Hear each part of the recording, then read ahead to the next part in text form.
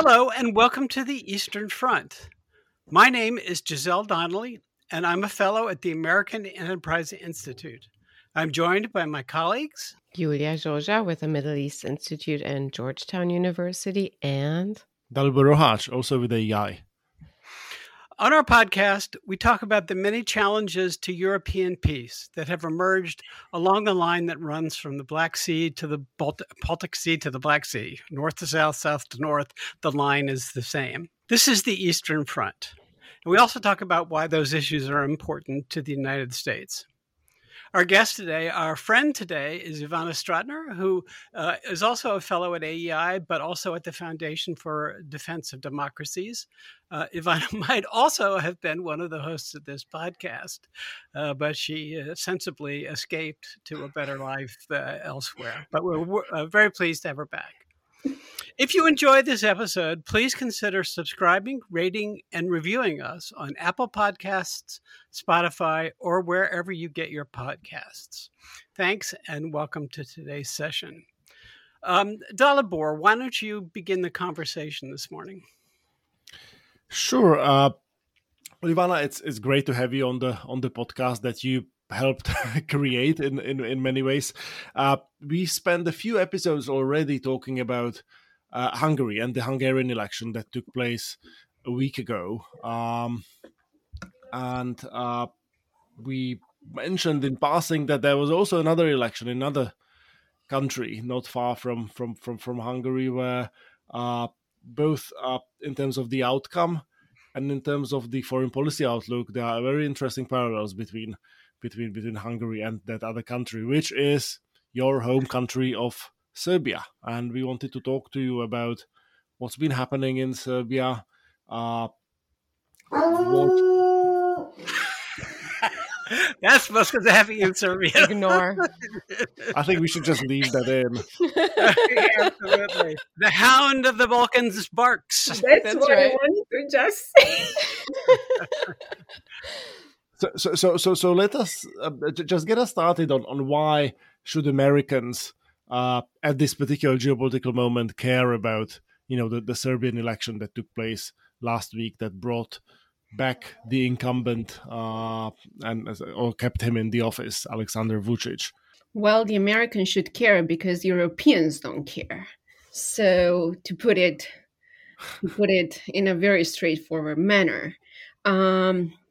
But more broadly, like why the Americans should care about the Balkans, that's a bigger question rather than about Serbia. Certainly what we are seeing right now in the Balkans in terms of the Russian influence, but also the Chinese influence, you really, really undermine the process of the Euro-Atlantic partnerships. They want to undermine the European Union. They want to undermine NATO. So, and let's not forget that within the Western Balkans countries, you have places such as Montenegro or North Macedonia that are the latest NATO member states, and they can really serve as weak links for NATO. We also have countries, all other Western Balkans countries that are aspiring EU member states. So this is another reason why we should actually pay attention to the Balkans, but more importantly, also because of strategic issues such as Putin, for example, he's more than willing to find another soft underbelly in Europe to challenge the West. And this is why I was very concerned about the Balkans last year. Today, I have a little bit different approach, and we can talk about this, how my security concerns have shifted. But they are still, they will still remain intact also because of the Chinese influence. So it's a very holistic, it's a big topic. Maybe one thing that would be useful at the very beginning would be to just clarify for the sake of our listeners' benefit, where Serbia stands.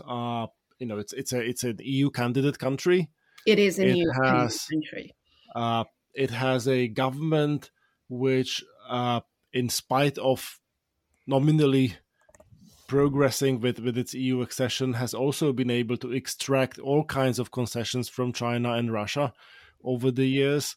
and has also played a regional role, which can be sort of traced back to the 1990s. And overall, this president Aleksandar Vucic has sort of pretended to be the sort of reasonable, moderate figure, right? That's sort of the sort of first sort of superficial idea people get in the West. So if you maybe just could give us a little bit of sort of background on where these sort of basic parameters sort of stand in the Serbian situation. Okay, so I'm going to tell you first this parameter until today, and I'm going to tell you my projection, what's going to happen next. So let me first go back to also what we wrote in our piece, where we compared Hungary and Serbia. So politics in Serbia is a pure business. So you have President Vucic, who was during the 90s a far right person, very, very close to the radical party, who once stated for every Serb there was killed, there will be 100 Muslims killed. And apparently in 2012 he shifted his rhetorics because he was in the opposition for many years, so he also wanted to be part of the political establishment, and the best way to sell your story is to basically claim that you're a pro-Western person. So he pledged, he radically changed the rhetorics, and he pledged to bring Serbia closer to the European Union. And of course, it's very easy to do it in Serbia because information operations, just like in Russia, you don't only use them on a tactical level, you also use them on operational level. So once you have a full media control, then you can easily shift the narratives in the way that you want. And for many years, he has been projecting this European Union path when he was negotiating with the West. But in reality, in Serbia is not anymore a democratic country, according to the Freedom House. There is a huge problem with corruption and organized crime. So these are all internal issues that Serbia is struggling with, let alone that Serbia is rapidly moving towards far right. And one thing that you will notice when he won the elections last week, he openly stated that, because of Ukraine, Serbia is moving towards far right. And my question is, who has created the far right? In a country that is not a purely democratic country, it's very, very easy to create a far right. And the real question is also why. You need a far right movement because once you have something like that, you can project yourself to remain in power and to project yourself as you are basically center right or center left, and you are the only the only normal person in the government. So it's a very, very strategic thing that the government has done. There is no really pro-Western opposition in Serbia. And that's something that really worries me more than anything else, because during the elections, when people ask me who should I vote for over there, it was very difficult for me to give the answer, because when it comes to foreign policy, they basically all argue the same thing. No NATO, the European Union, yes. But let me tell you this, you will rarely hear them saying, we want the European Union. They say, we want the European Union path. And of course, that's a very logical thing, because everyone wants EU funds. So why, the European Union citizens are funding different projects for green energies, feeding, the population. The Russian government is investing in critical sectors such as energy, security, media, and very interestingly, also sports industry, because you need to also have a huge number of people that you can easily use for your purposes. And also you have China that also has been investing in critical infrastructures with also illicit corrosive capital. So having said this, the situation in Serbia is very, very, I would say, really for a huge concern. But the problem is that without a pro-Western, truly pro-Western opposition, there is the future of democratic and pro-Western Serbia. But one thing that I'm going to tell you, that I'm going to predict what's going to happen next. So you will see a major shift in the Serbian politics over the next few weeks. I have already seen, observing information operations, how different messaging and narratives on social media have changed. All those bots that have served for messaging, like they just shifted their rhetoric. So they are now, anti-Russia, but they're protecting China. And this is why they need this narrative. This narrative is very important because you need still to have a card available for negotiating with the West. And right now, it's not very popular to negotiate with Russia, even though Russia will never leave, because you will have your far-right groups in the parliament. They're going to always protect Russia. So you will actually see a major shift in rhetorics, but not a major shift when it comes to facts. Ivana, you said your security concerns had shifted in recent years, if I can paraphrase. Can you describe that a little bit? What did they use? What were your concerns maybe 5 or more years ago, and how have they changed to today?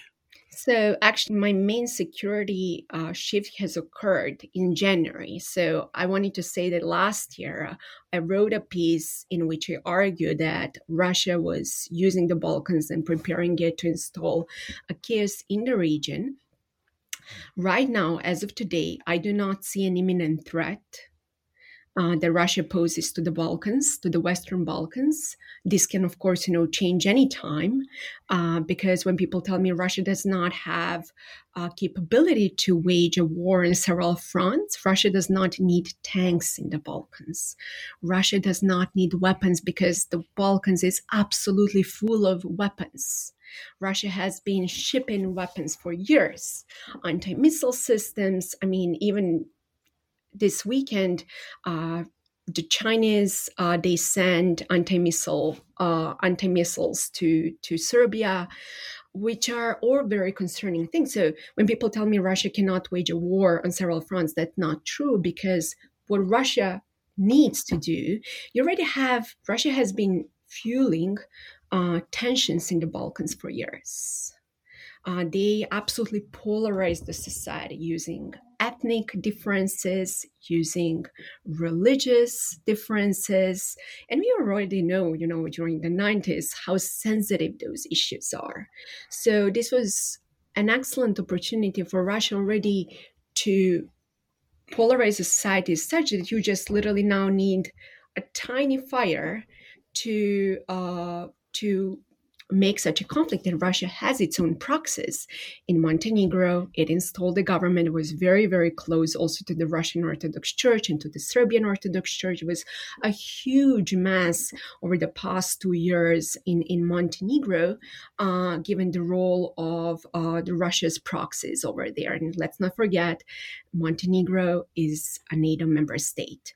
And then in Bosnia and Herzegovina, Russia played on 2 fronts. One was the Croats part, and the second part was Republika Srpska and Dodik, who recently threatened secession and complete withdrawal from institutions. So what else you need in the most sensitive area in the Balkans? You literally just need another Russian proxy to inflame conflict. So I was very very, very concerned last year about things that were occurring. Good thing is, after many years of French and German appeasement in the Balkans, and absolutely awful policy that we can also discuss, I think the United States and the Biden administration in particular, but also the United Kingdom, even more importantly, they stepped in and they've been doing outstanding things. This morning, for example, the United Kingdom decided to impose additional sanctions to people who undermine the stability of Bosnia and Herzegovina. So they are going to sanction people in Republika Srpska. The Biden administration was actually a bipartisan. It was a bipartisan decision to impose sanctions on people in the Balkans who undermine security. And the Biden administration has been already sanctioning people over there. It's not certainly, not enough, but it's better than nothing. So one thing that is missing in this chain is that we need European Union to step in and also start sanctioning people in the Balkans. Only then sanctions will really, really work. And of course, people keep telling me in the Balkans, sanctions don't work. This is just going to harm our people. And that's the same rhetoric, that Vladimir Putin is spreading inside Russia. And of course, that's the easiest way to claim, the sanctions don't work. We also have to be realistic because we cannot expect NATO to, put like additional troops over there. Although I have to admit, the NATO opened another base in Albania. EUFOR, they put extra personnel in Bosnia and Herzegovina a few weeks ago. And French, they were doing a bunch of exercises also in Bosnia and Herzegovina. So this was a really, really good step. It was a step in the right direction to deter Russia from installing further chaos in the Balkans. So this is precisely why I'm, on this day, very hopeful that things are going in the right direction.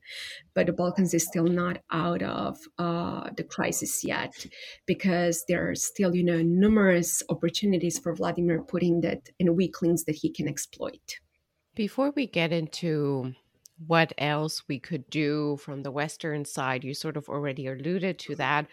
I want to ask you, because I think this is really a question that that is on many people's minds. I want to ask you about propaganda. I remember I had you as a guest in one of my classes last semester, and you talked about the brainwash and a bit shocked students. And we know that Vucic is used to be the head of propaganda. And now we see all these images of Serbs protesting, taking to the streets with Russian flags in solidarity with basically Russian atrocities.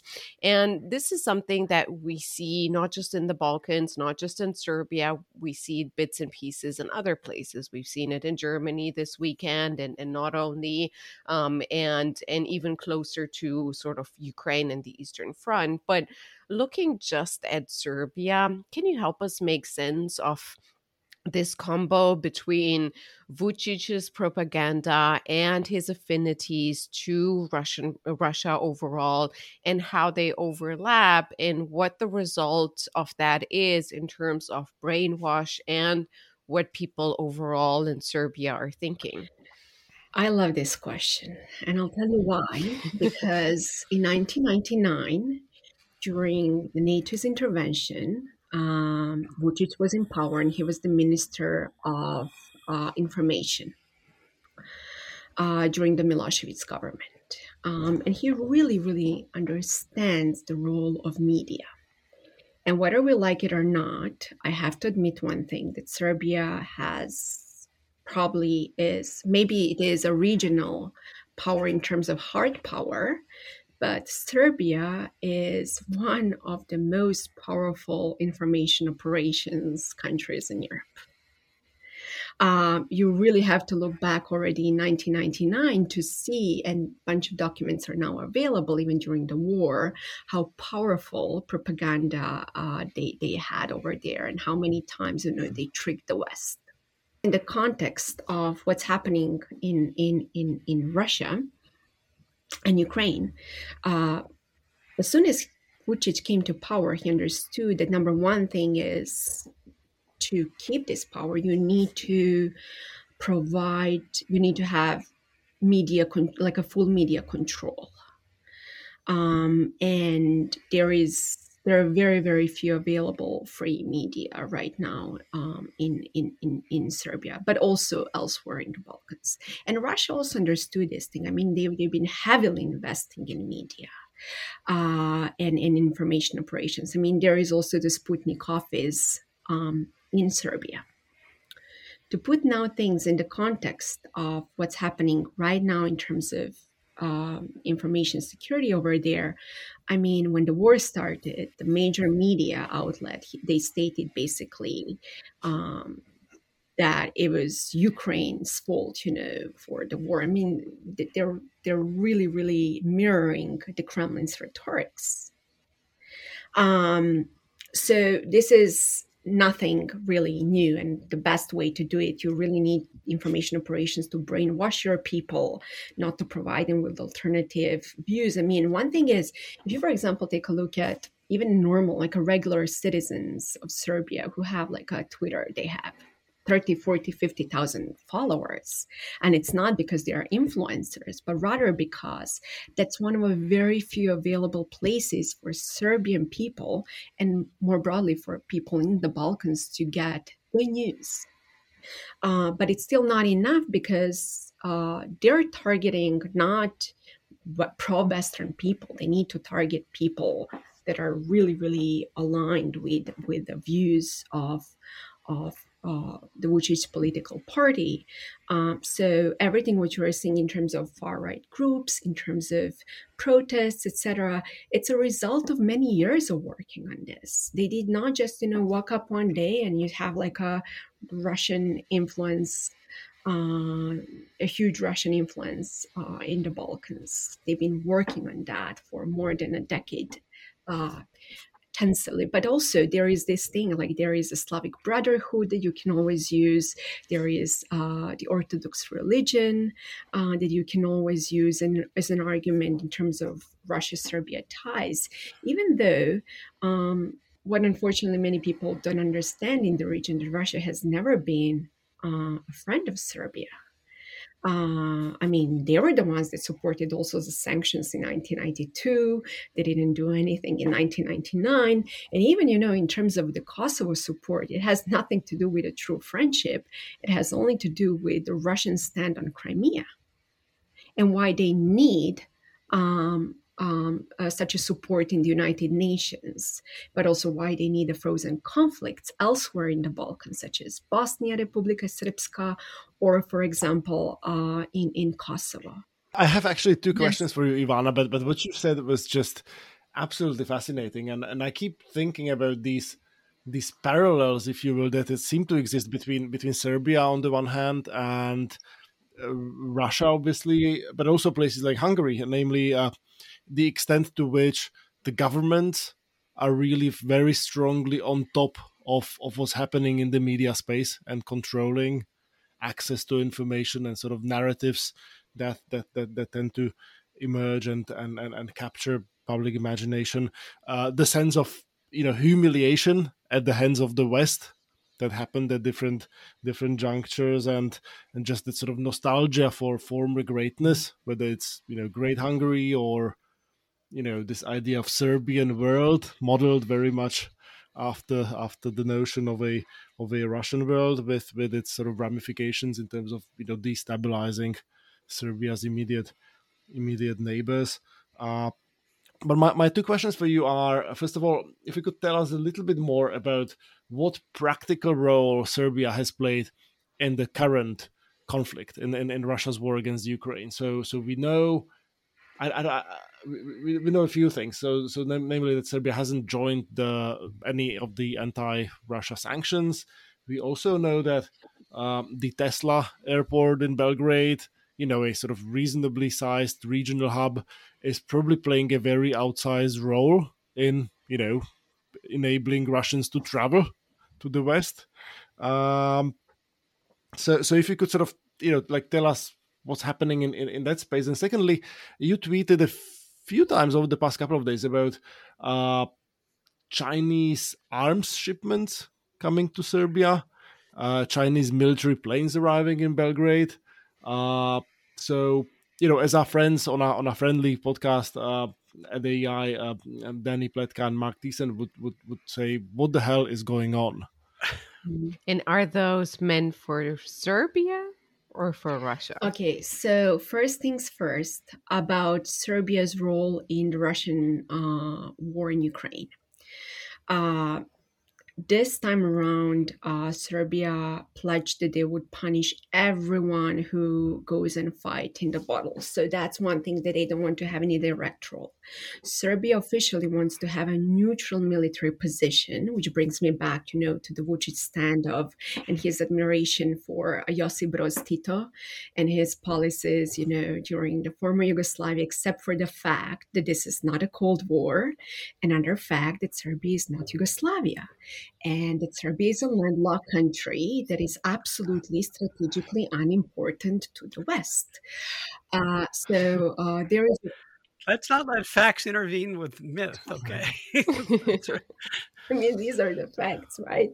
So that's one thing. Second thing, for example, take a look at how Serbia was voting before in the United Nations.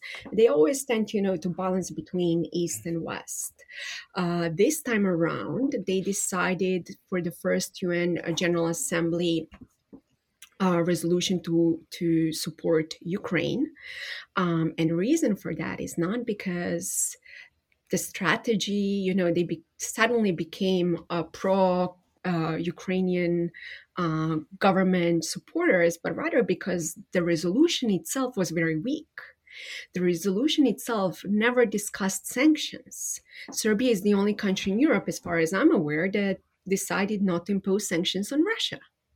And plus, if you read the text of the resolution, you will actually find out that it perfectly fits the Serbian argument for the 1999 NATO intervention. So I was not surprised about that. So as I mentioned, Serbia decided not to impose sanctions. That would happen in the United Nations Human Rights Council. Serbia voted again, to expel Russia from the council. And people were applauding this thing, including myself, except for the fact that that late evening I watched the interview where the Serbian president openly stated that they had to do this because they received lots of pressures from the West. So that sort of, shift is not because of some moral reasons, but rather because of strategic reasons. Because again, Serbia needs the money from the European Union. That's, number one thing. What was your second question about China, right? Yeah. So Chinese arms shipments Yes. that you noticed were arriving. Okay, so let me first start with Russia. Serbia decided, as soon as Vucic came to power, to rebuild the Serbian army for several reasons. Like everywhere else, people in Eastern Europe, they have this, they love military, and it's always a good way to show, that you're a strong man with powerful military. It can always buy additional votes. That's one thing. The second thing is that he decided to buy weapons from Russia mainly. And for example, Russia even sent a famous S-400 Panzer system to Serbia for a military drill in 2019, regardless of American sanctions. Russia later on sent additional Panzer S-1M systems, etc., etc. So Serbia, and he actually thanked Vladimir Putin for making Serbia 10 times stronger since 1999. But that was not enough because he really loves to negotiate with Beijing, with Moscow, with Brussels, and Washington, D.C. So Serbia has very, very strong ties with China. And China definitely is using this opportunity to also irritate the West by Serbia, because Serbia is not allergic to Beijing's money. For example, China was supposed to have the first military exercise in Europe with Serbia. That did not happen, but Serbia decided to buy additional drones and additional anti-missile systems that are equivalent to Russian S-300. And what I've heard, this is precisely what they shipped this weekend when six planes actually landed on the Belgrade airport. So this is something that is old, but like a new. Old because this deal was already made last year. And there are numerous other, deals in technology sector that are also a threat to the West. So this is basically a new theater for Serbia to use to negotiate with the West now, when Russia is not anymore a tangible item to negotiate with the West. If I could sermonize briefly about, I think this Chinese move over the weekend is very much more significant than people contemplate at this point. First of all, it was a serious piece of logistics on the part of the Chinese. They flew these missile batteries in a handful of giant cargo planes, clearly on sort of like very short notice. They only landed once, I think, en route from China to Serbia. And you have to say that, one of the outcomes of the Ukrainian conflict, especially if Eastern Europe remains kind of a no man's land, is that China will be able to step in to replace Russia in a way that it could be, over the course of time, much more threatening than China's comprehensive national power, as the Chinese Communist Party would phrase it, is far superior to that of Russia's. And so, as a symbol, as a statement, as a leading edge indicator of what may be around the corner, and in particular identifying Serbia as kind of a gateway for Chinese power. I mean, maybe we could return to this in a future show, but I think this, talking about how China could exploit the situation in Europe is something that we should consider. Absolutely, 100%. And I absolutely agree with you. It's not only a matter of, the matter of, the descent like anti-missile system. This is rather a big statement to the West. And this is really nothing new because, again, if you look back, China has been investing heavily in Serbian critical sectors, but also in Montenegro and elsewhere in the Balkans. And the reason for that is because, unlike Russia, they would not love to see the Balkans as part of the European Union. China would love to see all those countries as part of the European Union to have access to the European Union market. But only that, in terms of security, China actually has started something that's called a smart cities. So all my friends from Belgrade, they keep reporting, that it's really a surveillance machine over there in Serbia. I'm more than happy, to speak with you maybe next time about what China is doing in the Balkans. Before we let you go, maybe you mentioned briefly a bit earlier sanctions from the EU and new sanctions from the transatlantic side, if we can call it that. So, kind of as a wrap up, where do you see in brief the shortcomings when it comes to the EU particularly? And then beyond that, the United States and the UK, in terms of what can be done more and what are we not doing to rail in Serbia and diminish this risk of Serbia overall as a regional power and specifically in cooperation with Russia and China? So, to begin with, you have to work with the government you have, not with the government you wish to have. And unfortunately, that's a bad news over there. Every time somebody uses that analogy, there's always bad news that's about to I apologize, but that's absolutely the truth. I mean, even looking back, even in Yugoslavia, the United States was supporting Tito, but also Slobodan Milosevic, as people that were the only people able to stabilize the region. So, and unfortunately, it didn't end up well. So, having said that, the bad news is that you have to work with the government that you have, not the one that you wish to have. And having said that, you don't have lots of maneuver because Vucic he's a very, very smart politician.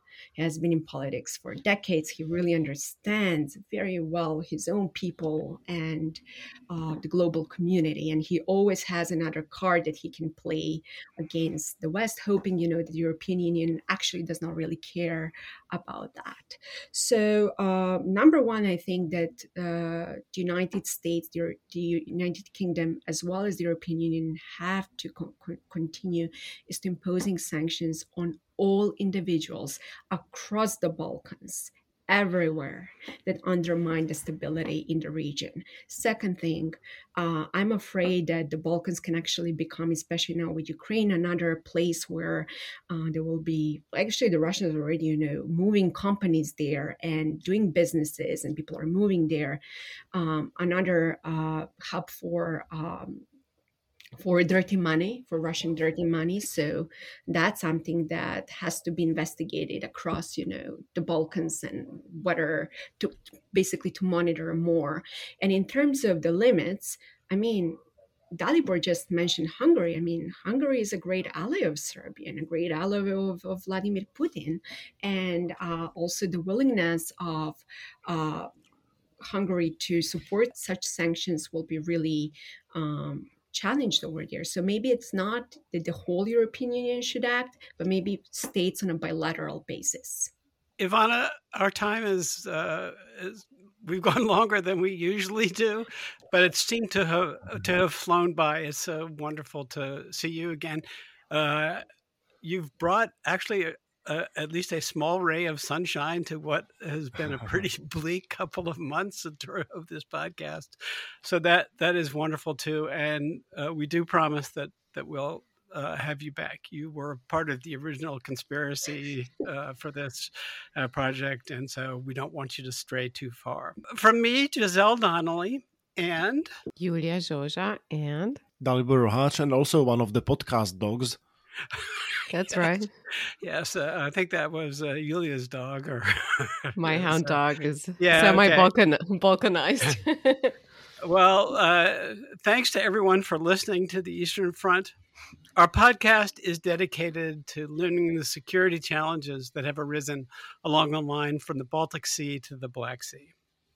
You can find more of our episodes and additional content on our website at aei.org, or on Apple Podcasts, Spotify, or wherever you get your podcasts.